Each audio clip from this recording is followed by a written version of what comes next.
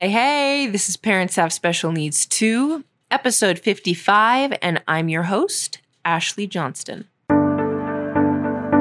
Hey everybody, today let's chat about the unsolvable problem. What is the unsolvable problem? It's other people's behavior. And the reason I like to call this the unsolvable problem is because we cannot control other people. We can influence them, persuade them, or other things that we try, but we cannot control how they think, feel, or behave.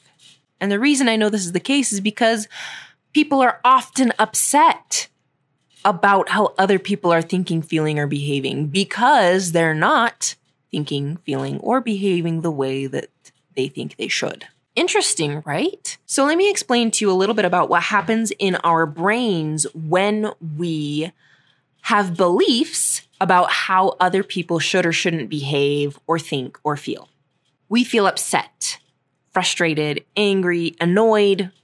Take your pick of what you feel when someone doesn't do what you think they should do. From here, our brains go straight to the fix-it mode. And since, according to what you have told your brain, these people should or shouldn't be behaving a certain way, your brain goes to fix the problem by suggesting to you that you do something to fix them.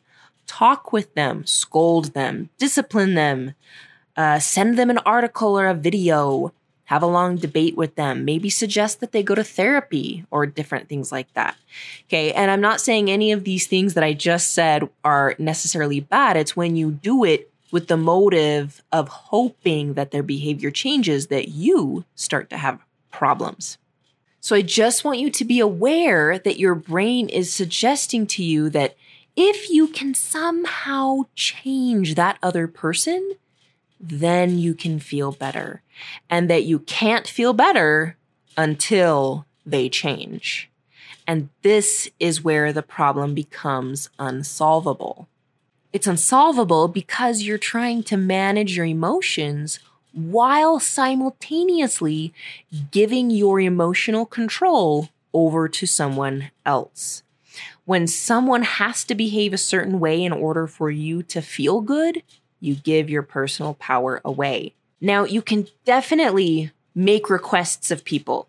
Can you please clean up after yourself? I like flowers on my birthday. Please don't do that. I'd prefer if you do this, or etc. You can also decide that you just don't want to be around that kind of behavior. So when people start to behave certain ways, you can just decide, I'm going to leave because I don't prefer that. Or you can also choose to be upset about it because you genuinely feel like it's wrong, right? That's also totally fine. What you want to watch out for is when those behaviors, them cleaning up after themselves, giving you flowers, when those behaviors become requirements in order for you to feel good.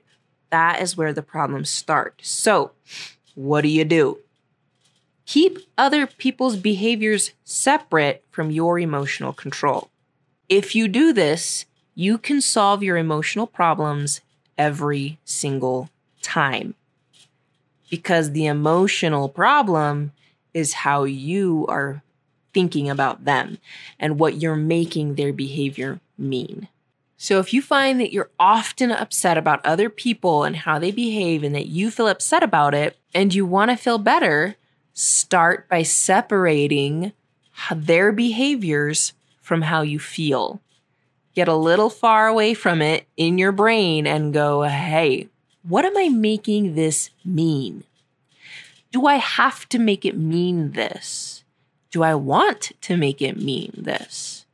If I do, then at least take ownership over the fact that you feel angry about that because you want to, not because it's against your will.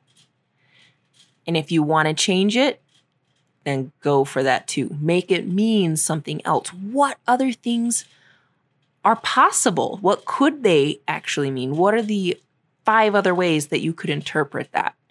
Think about different people in your life who, when they see it, what would they think about it? How would they interpret that behavior? Would it be different than you? And you might want to intentionally choose people who are very different from you so that you can get a glimpse into other possible ways of looking at the behavior. All right, that's what I got for you today. Super awesome, super interesting stuff. Our brains are fascinating and incredibly useful when we learn how to be in charge of them instead of them in charge of us.